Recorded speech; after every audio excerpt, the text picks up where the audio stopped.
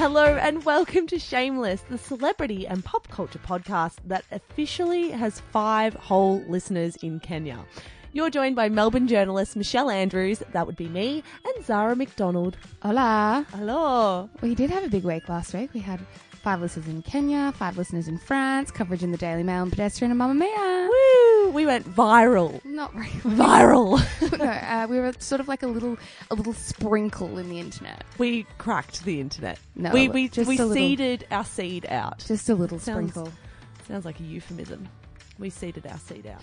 Coming up on today's show, a radio host's orgasm story that was a little bit too much to stomach, why some Hollywood divorces are so out of the blue, and the atrocity that is Meghan Markle daring to have a grey hair. But first, Zara, how was your week? It was a good week this week. Really? I think I had a good week. We were both on funky shifts this week, working a night shift. Yes, we work So nights for the next month. I've suddenly have to find ways to fill my mornings, which is not very good. Right, and you've already chipped your tooth on the microphone today.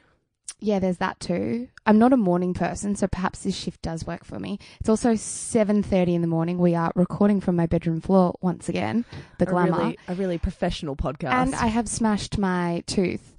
But, full disclaimer, it's actually not a real tooth. Oh, random. My front 2 teeth aren't real. So that could easily have fallen off and then we would have had a disaster on our hands. I feel like we learn something new about each other with every episode. I'm glad they're such great facts.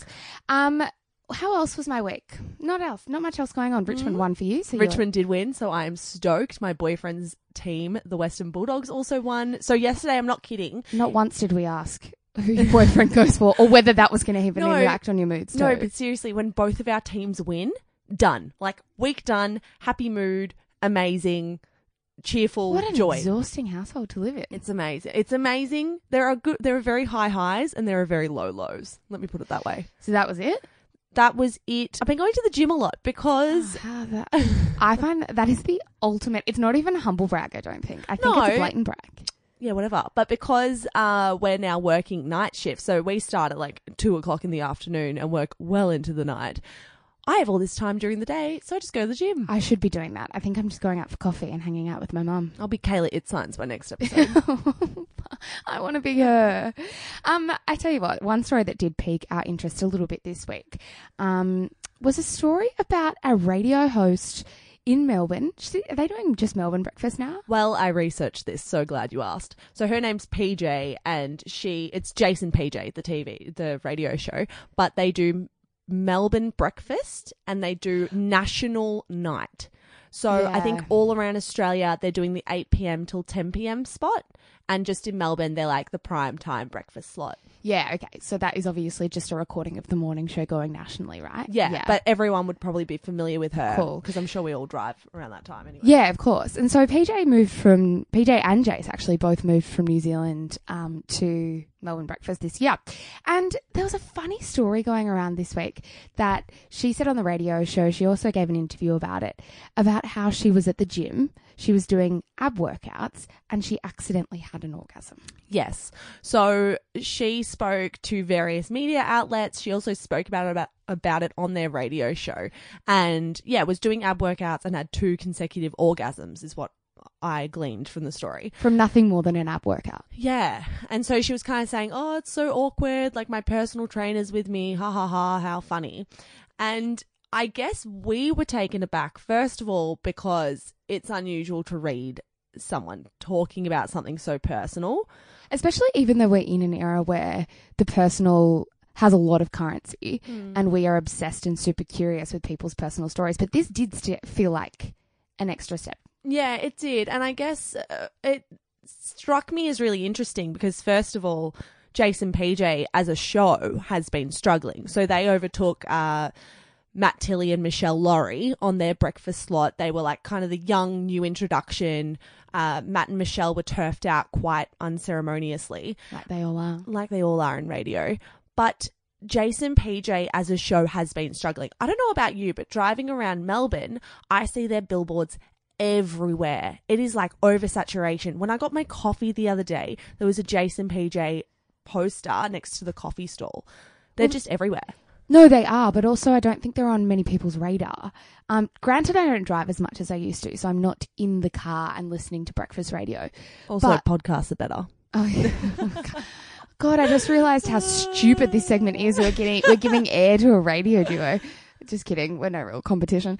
And so I think the reason that this piqued my interest in particular, because the minute we read this story across various news outlets, was the moment we said, isn't this an interesting way that they're trying to cut through and sell their radio show? Because clearly this was a story they had picked because of its true absurdity. And they felt that this was the story that was going to make them go a little bit viral. And it did. It was trending all over Apple News. It was all over my newsfeed. And this is how we're going to cut through to our audience and let them know that this is who we are, and as a bit of a branding exercise. But it felt like so telling, I guess, that this was the story they chose for that brand to be recognised. Yeah. Does that make sense? No, it absolutely does. And it is really tricky to build a following. I think this is an industry that is highly competitive, that is very cutthroat. And as we said before, radio duos are always unceremoniously dumped because it is so cutthroat. And that is the nature of the industry. But what has really struck me, I guess, is that in 2018, to be in the public eye, there's definitely a message that you need to share everything about yourself. And I understand this is why they want to put out Jason PJ out there. Their tagline, which I think is a ridiculous tagline. If I was working at Kiss FM, I would totally change this. But the tagline of always awkward really fits in with this always awkward. Jason PJ, always awkward. Yeah, and I hate that as a tagline. Can they not just be maybe 10% awkward, not always? Well, I don't know about you guys listening, but to me, I never want to listen to someone who's awkward. I don't want to cringe my way through. Why are they listening to you? No, I'm kidding. It was, and then you were just awkward in that. That was so meta. That was unbelievably meta. Fuck my life. All right. Anyway, I don't want to listen to someone who's always awkward. And in the billboards, they're cuddling each other in a really cringeworthy way. And I think they're great hosts. If you actually listen to the show, it's not that bad. However, they've shot themselves in the foot by giving them this always awkward, so cringeworthy, so tagline. We don't know what we're doing. Exactly. And obviously this orgasm story really fits into that. But the first radio rating survey of the year shows that they're performing worse than Matt and Michelle were. And of course, you're going to take a bit of a slide when you're a new show in. But it really bugs me that there's an extra layer to the media now where you can't just be a good host. You can't just be a good personality. You can't just be really hardworking and fantastic at what you do. Now you need to take your work to another sphere, and that's your private, personal life sphere. It really annoys me. Do you think that's new, though? I think there's been an element of radio hosts having to live their lives looking for content the entire time. I don't think that has changed, but I think maybe it's become a more competitive sphere in terms of the personal that you've got to reveal. So, for example, in a decade ago, radio hosts, like when Matt Tilley probably was on radio 10 years ago, he probably was sharing very personal stories, but because there wasn't blogging, because the media wasn't online as much, personal stories weren't anywhere, and they didn't have to probably be as outrageous to get a little bit of attention. Now they have to be outrageous. You have to really put your reputation and your dignity. In fact, you can't really have any dignity. Well, yeah. As harsh as that sounds. I think maybe it's even more so now. I know people have always shared their private life. I definitely accept that. But I feel like with social media, Instagram, all that stuff, so much of our personas, so much of our following is built off how much we're willing to share. And you and I have discussed this a lot. So it all boils down to the fact that people are more likely to read about an actress than they are a model. Yeah. And that's purely because we attach personality and we attach stories to things. So models might be pretty and they might be hot, but we probably don't want to read about them. Whereas an actress who we've seen her in interviews and we've seen her in movies and we've seen her emotional and through all different stages, we care about her story. And I feel like the best, most popular influencers, I'm talking like Zoe Foster-Blake, Steph Claire Smith, Beck Judd, but also Anna Heinrich and Georgia Love. All those people are so popular because we know about their backstory. We know about their romantic relationships. We know about their children, their careers. There's a narrative there. Well, and I think that's what we've said. I don't know if we've said it on this podcast, but we've definitely had this conversation before, is that the only way to build a following now, without buying followers is to actually share your entire life. Like the Abby Gilmore. I think Abby Gilmore is the last influencer I can think who built a following very quickly. Now it's very hard to build anything, but because she did it by sharing a really awful time. Yeah, and she also had something catastrophic happen to her and didn't cover really anything up from that. But going back to Jason PJ, I think the reason that I found this super interesting, not only as a branding exercise, but just as a story, is that they were willing for it to be PJ telling this story, and B, this is the kind of story they expected or wanted her to tell. And I just wonder, I don't necessarily think it's gendered. I just think it's interesting that that's the kind of audience that they're going for. And I'm not sure what that is, but it's an audience that would be interested in an orgasm at the gym. Yeah, well, this is the weird thing, because to me, when they brought these two in to compete with slightly older radio teams, I thought that they were aiming for us, for you and me, for the millennials. But Kiss generally, historically, traditionally has a fan base that's a little bit older and predominantly female. Well, this is the other thing. So this is why I think they're leaning younger, because Michelle Laurie and Matt Tilley are both deep into their 40s. But Polly Harding, PJ, is 27. She's young. And Jason's not that much older. I think he's mid-30s. Polly's not married. She's got a boyfriend. It seems to me like they really want to appeal to you and me, like the 24, No, 25-year-olds. I agree with that, because Will and Woody, who are doing their drive Exactly. on Kiss, are also a bit younger. So they are trying to skew their audience a bit younger. I just wonder if this is the way to do it. I guess we speak from a personal standpoint, of course, because we are in the media and our followings are determined by how much we want to reveal. But I just worry about a media where everything's determined by how transparent you are about very personal things. Yes, and that idea that fine line between being authentic and giving up everything. So you ever going to write about your orgasms? Nope. Me neither.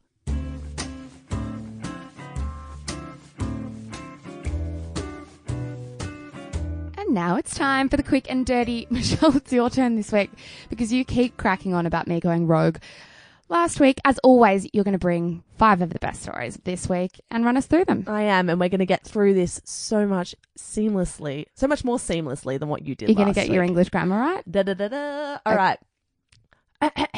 Ready? Yeah, I'm ready. All right, my first story is from CNN Entertainment. Kate Hudson announces pregnancy and baby's gender in excitement-filled video. This is going to sound awful. I just thought that Kate Hudson had... I guess she wasn't on my radar properly. And so I just sort of assumed she'd had her 2 kids and was done. Is that ageist? Ooh, ageist. A little Super bit. I don't know ageist. how old she is, though. This is her 3rd child with the 3rd father. Right. She has like 2... She's got 2 sons. So she had her first son with her first husband. They divorced around 2006, I think. Yeah. Then had a son with her then fiance. And now she's having a daughter with her boyfriend. Nice. Yeah. Congratulations, No Kate judgment Hudson. there. All right. Second story. This is from People magazine. Victoria Beckham reveals her $1,635 daily beauty regimen. Right, and that's US dollars too, right? US dollars. That's in Australian dollars. That is $2,128 going on her face every day. Okay, 2 things. That is remarkable, but secondly, I love how you just pretended you did that maths on the top of your head and it's not written on your hand. Oh, of course I've written it down. Mate, Okay. I did an arts degree. Do you think I can plus or multiply? No. So what is it? So it's 2,100 Australian. And what is it? I don't get it. What costs that much apart from a car?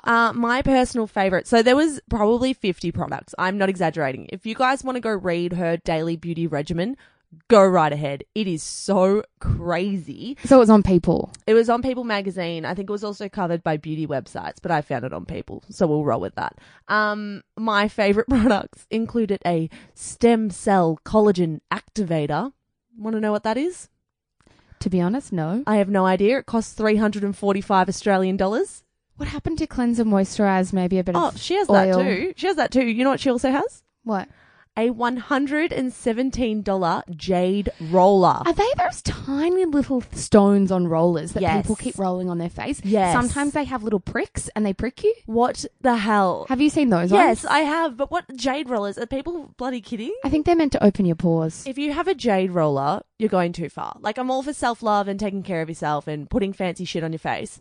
Jade rollers are a step too far for If me. someone sent you a jade roller, No, thanks. You would try it. No, I wouldn't. I It's would. like when Now because you can't now because you've just bagged them. it's like when people say that they sleep with jewels under their bed or whatever. Is Get the fucked. idea? But is the idea it's because it's jade, or it's just because it's a roller that's meant to be good for your skin? I don't think it's woo woo. I think the jade has a cooling property. Yeah, exactly. I don't think it's woo woo. Yeah, come on, $117 for a roller What on about- your face. Is it that different to putting cold? Put a cold face washer on your face. But is it that different to putting cold spoons on your eyes to help swelling? Or Probably not, but you know how much a cold spoon costs? Bloody nothing. well, someone's mum's been buying their spoons, haven't they? I tell you what, my little metal spoons in my drawer do not cost $117. Yeah, that is probably fair. All right, my third story. This is from the Daily Mail, my favourite publication of all time. Spoiler alert, Bachelor in Paradise stars Megan Marx and Jake Ellis are spotted kissing and holding hands in Sydney. I cannot believe this. Oh, I'm really surprised. Although it becomes even more believable given last night they didn't give Megan and Jake much airtime, and they never give people airtime when they're actually dating. Sorry, excuse me, I've got pins and needles doing on your bedroom floor. doing a tiny little shuffle around. I'm trying not to make noise, it's fine. But it does surprise me because A, they don't look like they're a couple, but B, like I said, it is more believable because they're not giving airtime to the couples that actually like each other, like That is so Luke true. and Lisa. That is so true. But remember, everyone does have a Jake Ellis story. Yeah, that's not going to last, but that's fine. I actually have faith. I feel like Did if you see that Megan happening? went into that show being like, I'm looking for a guy who's cheeky. I'm looking for a guy who likes adventure and keeps me on my toes. Jake Ellis is that. Jake Ellis is not. Do you the think classic Jake Ellis is adventurous? I don't know. Ask Megan Marx. Apparently, yes. They're still kissing in Bondi. And, by the way, I just want to add, that's not, like, if you're kissing and holding hands in Sydney, as Georgia Love told us last week, you know that the paparazzi are going to be around. That's why I think it's not as legitimate or long-standing as it could be, because there were also photos of Kira and Jared kissing on a beach, and they were pap photos, but they were the closest pap photos I've ever seen. It was like somebody taking a photo of me a metre away, and that feels very set up. All right, number 4. This is from Page 6 in the US. Is Anna Wintour out at Vogue? Where there's smoke. There is always fire. She's out at Vogue. She's been there for 30 years. If she's not out soon, there's definitely been discussions, I would say. Yeah, and I'm not surprised. I mean, she's been at Condé Nast for 30 years. She's surely on the cusp of, if not retiring, I guess, moving into another area of her career, or maybe writing a book or doing something else. You can imagine the job offers that would come her way. She has been, I think, when you're not in the media all the time and it's not consuming your life, what a lot of people don't understand is Anna Wintour may just be the editor-in-chief of Vogue, but she's also so high up at Condé Nast, which is one of the biggest publishing houses in the entire world. And she doesn't just have control over Vogue, which has huge control over, you know, the entire lifestyle offering of Condé Nast. And I think that's a pretty brutal industry to be in for 3 decades. I can't believe she has. Yeah. We were talking about this earlier in the week, and I'm pretty much blown away that anyone can be in that industry for 30 years and look as calm and cool as ice as she does. But also the fact that those 30 years weren't exactly smooth sailing. This is when publishing has really had to sort of pivot a little bit from print that was so popular to digital, and that's a pretty stressful 30 years to be a part of it too. And she's had a hand in making Teen Vogue as influential and powerful as Teen Vogue is for that generation. She has to a certain extent. Yeah, but definitely not the recent resurgence of Teen Vogue. I don't think that has much to do with Anna Wintour at all. Poor Anna. What? No, it's true. Them being all, I hate this word, but them becoming all woke and talking about cultural appropriation and becoming legitimate reporters on political news has got nothing to do with old mate Anna Wintour, who still has a gaffe every so often in Vogue about them trying to be progressive. All right, number 5. Princess Charlotte set to make history when royal baby arrives. That one's from news.com.au. I thought this was clickbait when I clicked into it. So did I. Do you want to explain it? But it wasn't. She actually is making history when the royal baby arrives, simply because for centuries and centuries and centuries, women couldn't be or weren't considered legitimate in terms of being in line for the throne. And now that has changed, the royal family has finally changed that. When Princess Charlotte's little sibling arrives, she will keep her spot in the throne regardless of her gender. And she's the first young girl to do that. Interesting. So even if there's a boy, Princess Charlotte will be ahead of him. Yeah, it seems ridiculous that it's taken this long, but that's exactly right. Good one, royal family. Hey, thanks for that. No problem. There's some nice little gems in there. Look at how we just rolled through that as well. That is how I want you to try to do it next week. Can't wait for next week. I'm going to have 4 big conversation starters. I'm going to spend 15 minutes on each. No. I think you should experience it. You always say I want to experience things, but I don't think you actually want to experience things because you would experience it if you wanted to experience things. I don't know what you're talking about. Meaning you should experience being single. Channing Tatum and Jenna Dewan announced their split this week to the sound of cries across the world. On Instagram, the two announced they had lovingly split from the other. Bullshit. This came not long after the Anna Faris and Chris Pratt split, Jen Aniston and Justin Theroux. So, Mish, why do you think we have such a visceral reaction to celebrity divorces that force us to say, oh, love is dead? Look, I'm not 100% sure why, but before I get into anything else, let me just say, what a load of crap that every time these people divorce, they come out and say, oh, we've never loved each other more, we've lovingly separated, we are consciously uncoupling. Like, you're divorcing for a reason. You don't just wake up one morning deeply in love with your husband and go, I really want to sleep with other people or want to have sex with random people. Like, you don't. That's not how a divorce works. No, and all it does is make me think about exactly what is going on behind the scenes. How many tears, how many fights, how harrowing it must have been, and how tough it must be for someone in your publicity team to draft a statement like that, come up to you and say, this is what we're releasing to the public. Are you happy with it? One person in that relationship is not happy with that statement. I will say that. It's too saccharine. The way they do these press releases about breakups and stuff, it's too sugary, too over top, too fairy tale-esque. It was super sickly, this one as well. It was like, hey world, so weird that we have to announce this. And it's like, no, it's not. You have built quite a following, not just on the back of your work, but on the brand of your relationship. And they signed it off with a nickname, Chan. I was like, Chan and Jenna. Don't come to us now and say, how strange that we have to announce our split in this world. It's like, nah. You have benefited as much from this relationship as we have. So don't pretend that you're doing us a favour by giving us that news. I think something that's really important to note about these celebrity breakups, and I'm not sure if you'll agree with me, but I do think this is really interesting. I'm not sure if other people know much about this.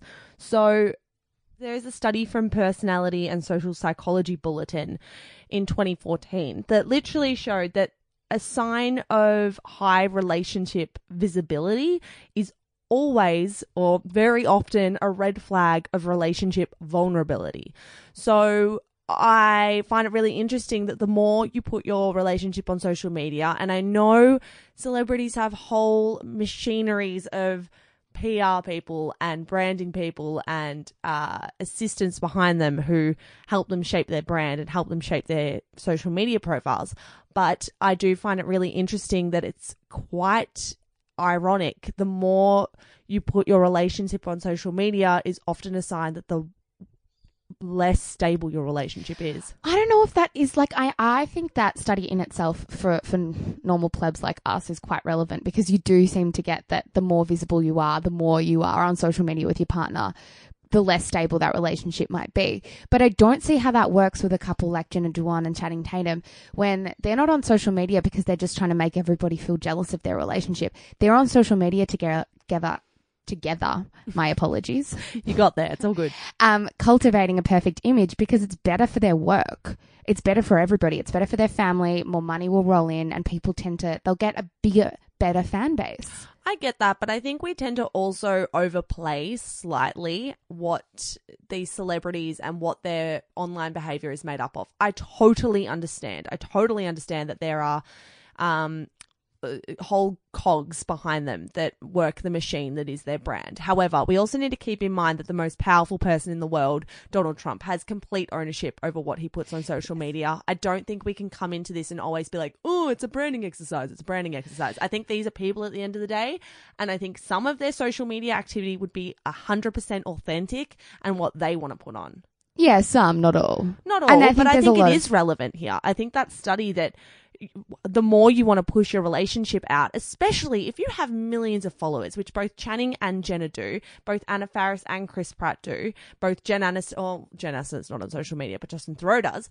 When you have millions of followers, of course, you're a human. If you put your relationship out there and you see all this reward in likes and comments and engagement from that. They're humans just like us. They're going to respond to that. Also ones with much bigger egos, Exactly. They're argue. probably all narcissists as well, we should add. So I don't know. I feel like it's definitely something to bring up, that study, because it's really fascinating that the more you put your relationship online, the more of a sign it is that something's awry. Yeah, and I do want to come back to that in a second, but I think when we're talking about why the world has such a visceral reaction to a breakup like Jenna Dewan, like Anna Faris and Chris Pratt, why we cared so much when Jen Aniston and Justin Theroux broke up, is I did some digging on this, and God, there's some interesting stuff out there. If you ever want to Google something like why celebrity news is not dumb or something like that, go do some reading, because it will make you feel better about yourself a little bit. But there's this really interesting idea called parasocial relationships. And a parasocial relationship is a relationship that we have. It's a one-sided relationship that we have with a famous person or a celebrity. Mm-hmm. And these are totally legitimate relationships. They are considered almost as legitimate as the relationship between you and me, Mish. Yeah. And the idea is that psychologists find that we get as much out of a parasocial relationship as we do with a normal relationship. We learn, we get the idea is it's kind of like a taste tester of existence, so we can learn from what they're doing, how they're functioning, how they're acting around each other. Obviously, it's all an act, but that in itself still gives us lessons. We can be using these relationships as a kind of an escape or just as an enjoyment. And I just found that fascinating, because I think there aren't many celebrities that I'm invested in. I don't know every in and out of Channing Tatum and Jenna Dewan's relationship, and yet I cared a lot when they broke up. I care so much, and I find that really interesting, the whole idea of parasocial relationships, because I'm a person where I'd like to think I have at least half a brain, and I am so invested, not so much in classic Hollywood celebrities, but I am so invested in influencers. Because I think you get more from them. Yeah, you get an insight into their real personal Bang life. for your buck. Yeah, and it's more real. So, I mean, on last week's show, just quickly, I mentioned that an Australian influencer, had broken up with her boyfriend. This is your hypothesis, may I add? No, he's deleted every photo of her from social media. Oh, okay, they're probably broken up. Yeah, they've unfollowed each other. It's the whole shebang. So many people messaged me and were like, who is that influencer you're talking about? Because clearly they'd heard that segment and gone, who is she talking about? I follow every influencer with hundreds of thousands of followers. It's like a needle in a haystack. So I'm just going to tell everyone, it's Sammy Robinson and her boyfriend, Nick. Anyway, that affected me. Like, truth teller. I know. Anyway, so that really affected me, because when I saw her, I followed Sammy for probably 2 years now. She's young, she's gorgeous, she's got a really engaging, warm, bright personality. But when I started seeing comments on her YouTube video and I started seeing comments on her social media that they had broken up, and then I saw that they weren't following each other, and I saw his profile that he deleted everything. I'm not kidding. I know it sounds ridiculous. It actually affected me, where I was like, what happened? Like, I can't stop thinking about this person I've never met. I want to know what happened, because I feel like we all invested in that relationship. 400,000 people follow Sammy, and she's not a celebrity at all. She has no obligation to tell us what went on. You reckon? I don't know. I think if you're going to build a following based on your love story, I think I'm not going to say you should be handcuffed and tell the world what happened, but I don't think that you should, begrudge people that want to know, or find that concept ridiculous. Well, Sammy, if you're listening, I really want to know, so you can just DM me. shamelesthepodcast@gmail.com. Go for it. But it does tie into that parasocial thing you were talking about. Absolutely. It totally does. I think the other thing about this is that there's a whole lot of conversations and discourse around now about the idea of comparison, because we see the relationship between Channing and Jenna, and we see it is on TV, we see them on red carpets, and we see them on social media. And there is this idea that we shouldn't be comparing, the bones of our relationship to somebody else's highlight reel. But then I think there's this other part of me that thinks we should be comparing in a really smart way. We absolutely should be comparing our relationship to other people sometimes, not all the time, because I think that's how you avoid getting a whole heap of young people sticking their head in the sand and dating somebody from the age of 14 and thinking that is the only person out there. If you're not looking around, how do you know if your boyfriend's treating you well? If you're not looking around, how do you know if your relationship is super healthy? If you're not looking around, how do you know that maybe you're not treating him or her as well as you possibly should? So it's really hard when you consider the fact that we're saying don't compare. And I don't think we should be comparing like I said, the bones of our relationship to somebody's highlights reel. But I will always advocate for keeping your head up and looking round at other relationships around you. Yeah, it's really tricky because relationships are so personal and they're so complicated. We're both in long-term relationships now. So it's really intriguing when these people break up as well. I mean, with Channing and Jenna Dewan during the week, I couldn't believe it because when I scrolled back through their Instagram profiles, each of them, they just put out they portray this really happy, blissful marriage. And I know what you're saying and that we need to keep our head up and look around and see how to treat other people. But I'm not sure if that should come from celebrities because I think that should come from the people around us in our everyday life. So that should come from our parents or our siblings or our friends. And it really frustrates me because even in my personal life, I see relationships that are quite damaged and quite broken and really unhealthy. And then to see them on social media, even in my friendship circles or my personal circles, to then see them on social media, it's so far removed from what the reality is. Oh, yeah. You see it a lot. And I hate that the narrative on social media is only ever a happy one. I hate that the narrative around breakups, around celebrity breakups is always a happy one because I think anyone that's been through a breakup knows that it can be sort of a small form of trauma. Yeah, they are. They're probably like one of the most traumatic things that can happen in your life. And I think there's not enough. And I think what we're really missing when we have conversations about relationships, in particular, and about what a relationship should look like, is the mundane way a relationship works. Because I think there's not a lot out there that validates a lot of our relationships. And I remember a piece I read in Man Repeller, which is sort of a fashion website, but they do a lot of brilliant personal essays, a couple of months ago. And it was this piece from their fashion editor called Harling Ross. And she wrote, earlier this year about the idea that real good love is quite boring, and that's what we don't get from our celebrities. So this is a beautiful quote from her. She said, "Love in its truest, steadiest, most rewarding form is extraordinarily dull. That contrary to popular stereotypes and cinematic tropes, there's nothing to overanalyze, nothing to second guess, nothing to report, nothing to pursue or refuel, that it doesn't need constant reassurance that it exists, that it just is." We do not hear that. Celebrity couples don't come out and say, "We just exist as we are.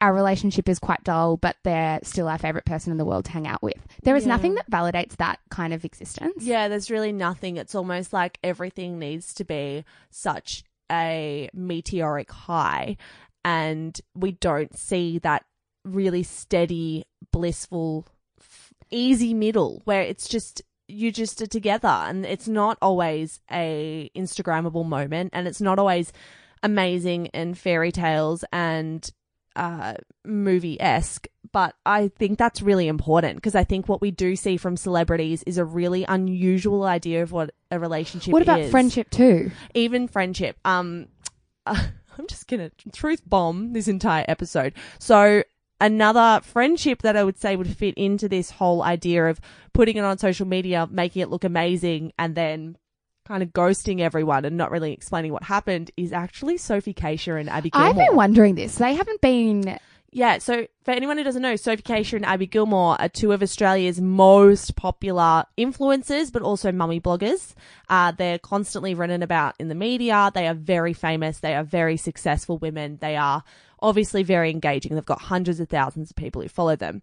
They were best friends, and all of a sudden, they're not friends anymore. They both unfollowed each other on social media. There's podcast interviews about the relationship breakdown without mentioning names. It's messy. It's messy. I feel a bit gaslighted by that because sometimes when I'm looking not just at romantic relationships on social media, but friendships, I feel a bit gaslighted that sometimes I'm doing it wrong, that everybody's doing it wrong. Because I think our friendships fall into this category as much as anything else. Yeah, it's really complicated with friendships as well, especially of celebrities. I mean, Michelle Williams and Busy Phillips put out a really perfect image of what best friends look like. You've got Oprah and her best friend Gail. Yeah. You could literally roll off the tongue a whole lot of celebrities who put themselves out there as best friends. Kim Kardashian and Chrissy Teigen are two that probably put themselves out there.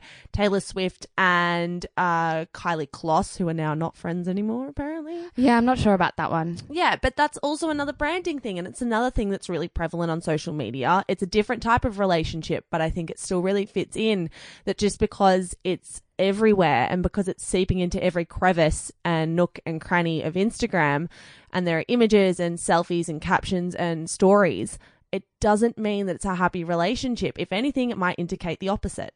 No, and I think that's so true. I think the best places that I've been in my friendships, the less, it's the same thing, the less prevalent they are on social media. So I've been in such a good place with one of my best friends who lives overseas, and obviously we aren't on social media. One of my other friends who is quite busy all the time with her course and her job, we're not really together on social media because when we hang out, we're probably just getting coffee, and it's not a very Instagrammable moment. And that's probably because Instagram, I feel, is less candid these days. I feel like it's so performative that you see yourself almost on a schedule, as in like, oh, I haven't posted on Instagram this month and we're at a winery, so here, get a group of girls together, we'll all take a photo in front of a gardeny vine. And it's so performative now. So what used to be probably in 2014, 2015, quite a candid friendship moment, I can't remember the last time I took a candid photo with friends. If anything, it's Just let's get an Instagram. Just doing fuck all. But like yeah, just sitting on the couch when you are doing nothing. Yeah, it's not. Now it's let's get an Instagram. Everything's an Instagram moment. So if anything, those photos mean less than ever.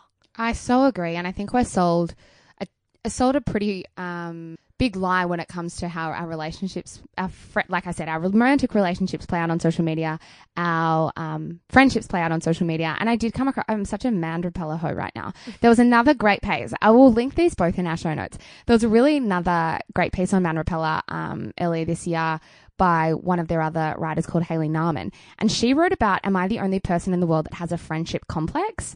And she said something like she had recently moved to New York for her job and her friendships were very splintered. They are not in huge groups anymore. They are far more hanging out one-on-one. And she said, maybe instead of wondering what's wrong with me that I didn't sashay my way into a large, tight-knit New York crew, I need to ask myself what friendship means to me, why it's important in my life, what kind of friend interactions I find most meaningful, and how I might further seek those out.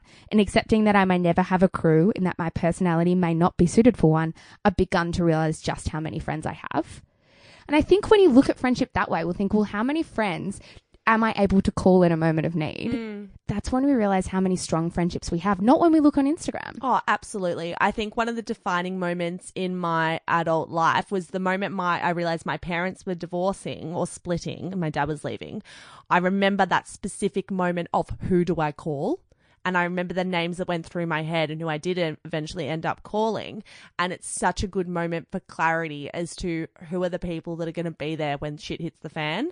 And moments like that, which every 20-something will have, whether it's a parent leaving or whether it's illness or a relationship breakdown or anything like that. I think there are such moments of clarity in your early and mid-20s of who's there and who's worth your time. And then I would love you to go back through your Instagram and see how often they peer. Because for me, they wouldn't peer as much, which I find super interesting. And I love how we've gotten to this point after coming all the way from Channing Tatum. But I do think that idea of us being sold many, many lies on social media is certainly not a new idea. But I just think that a lot of us are doing our relationships right. We're just being told that we're doing them wrong.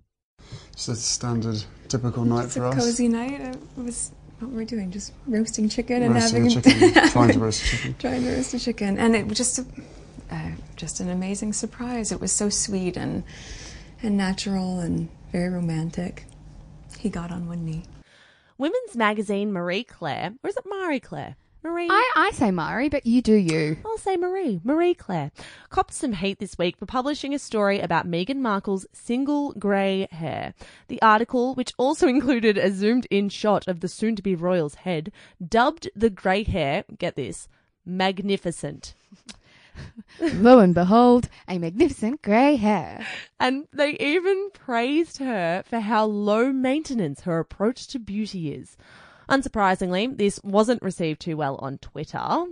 How do you feel about the article, Zara, and what is with the world's intense fascination with Meghan Markle? Okay, there are definitely two parts to that question. This article was really interesting.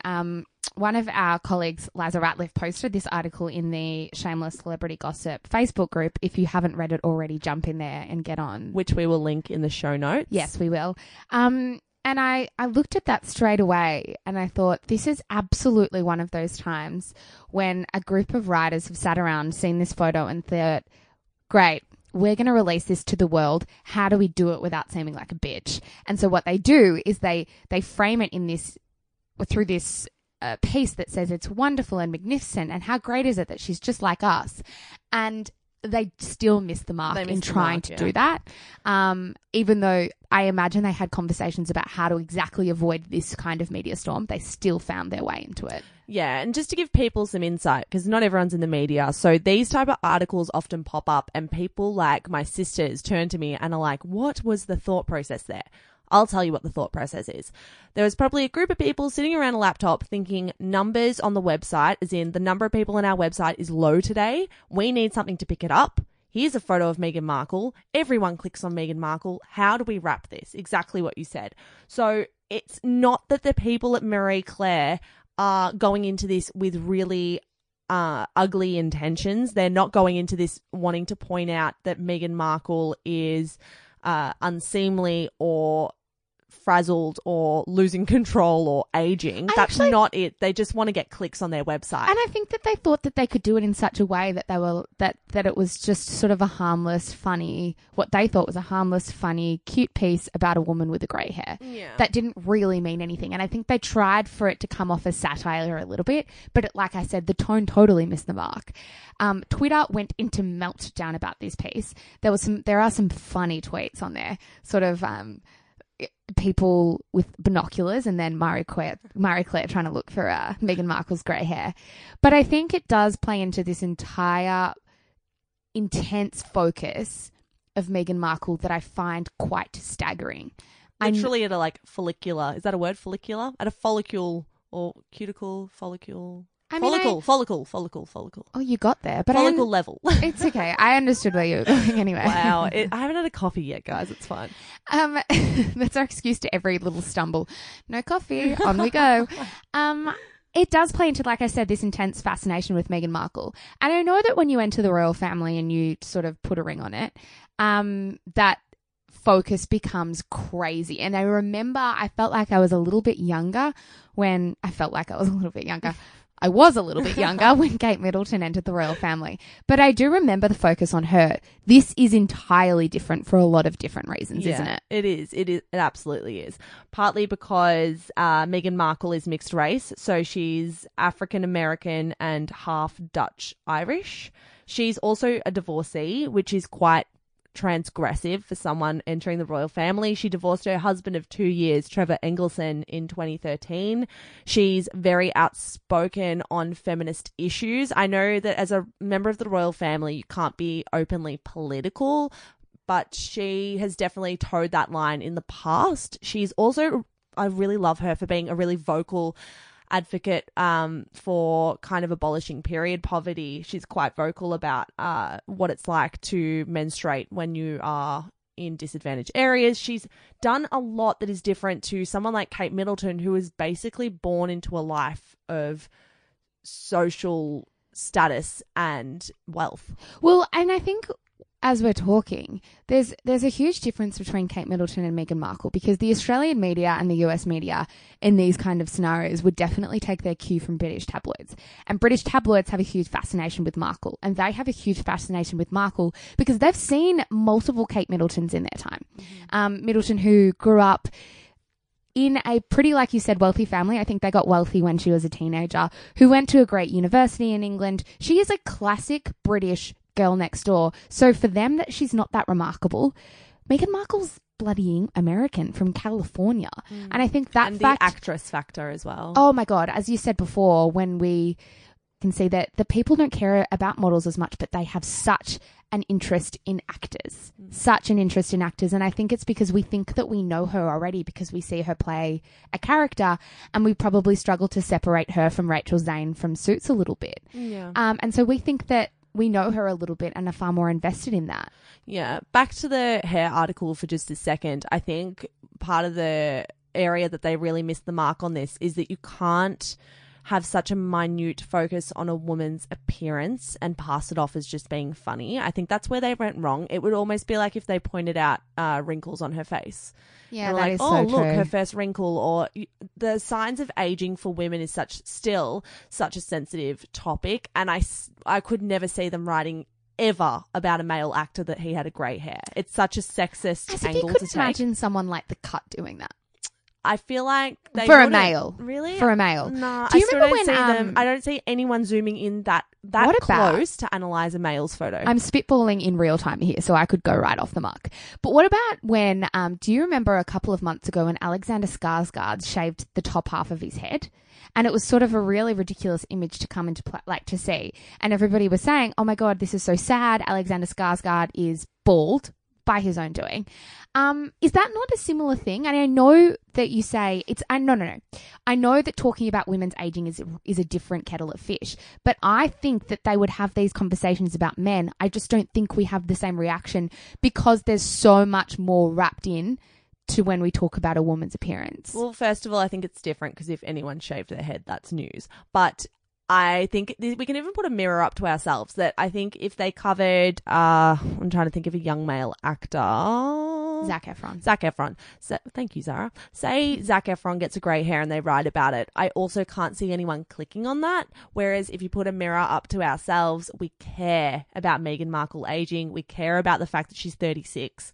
So it's your fault that this article came about. I think Because you would click. I don't think I didn't click, number one, out of protest. But I think the whole reason they put this up is because they thought, at least informed by what people have clicked on in the past, that they'd probably click on a photo of Meghan Markle's grey hair. And they would have. This would have got huge traffic. It would have. And if you think about it, I mean, I did some research, as I always do, because I'm a very serious podcaster. The Daily Mail has written 2,560 articles about Meghan Markle.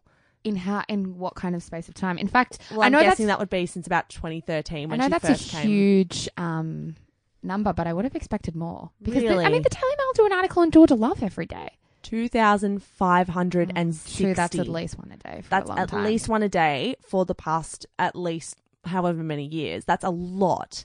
So that is a huge amount of articles, and that they cover everything from her unseen family photo albums to how she plays Monopoly to how sexy her accent is on a scale of like French to bloody Polynesian. How does she Polynesian play? accent? Oh, don't put Let's me in a go corner Dutch. like that. French to Dutch. But how does she play Monopoly? I don't know. I didn't read it. I was Okay. just scrolling through while So I was... not real research. Oh, then. mate, I'm not going to read how Meghan Markle plays I'm just Monopoly. saying. I'm just saying. Are you obsessed with her? Do you relate to the... I found it really funny. I don't think that I'm obsessed with her. You read your news a lot from Apple News, right? The little Yes. app on your iPhone. Yes. And I do that too. I consume a lot of my news through Apple News.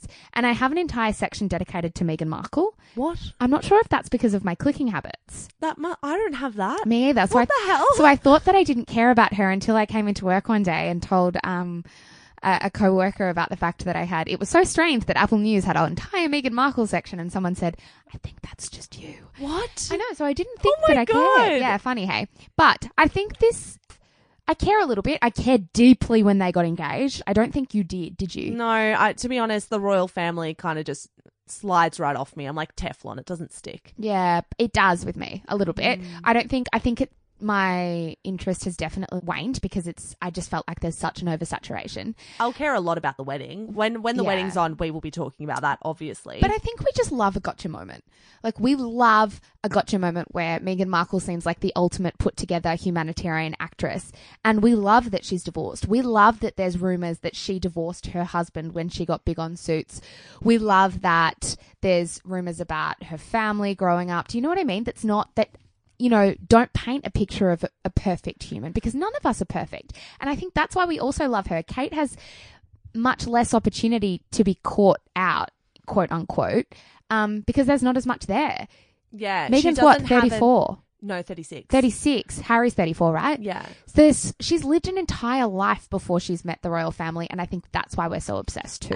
And the life before is definitely not as neat, exactly as you're saying. There is mess there, and there is complications and complexities and everything in between.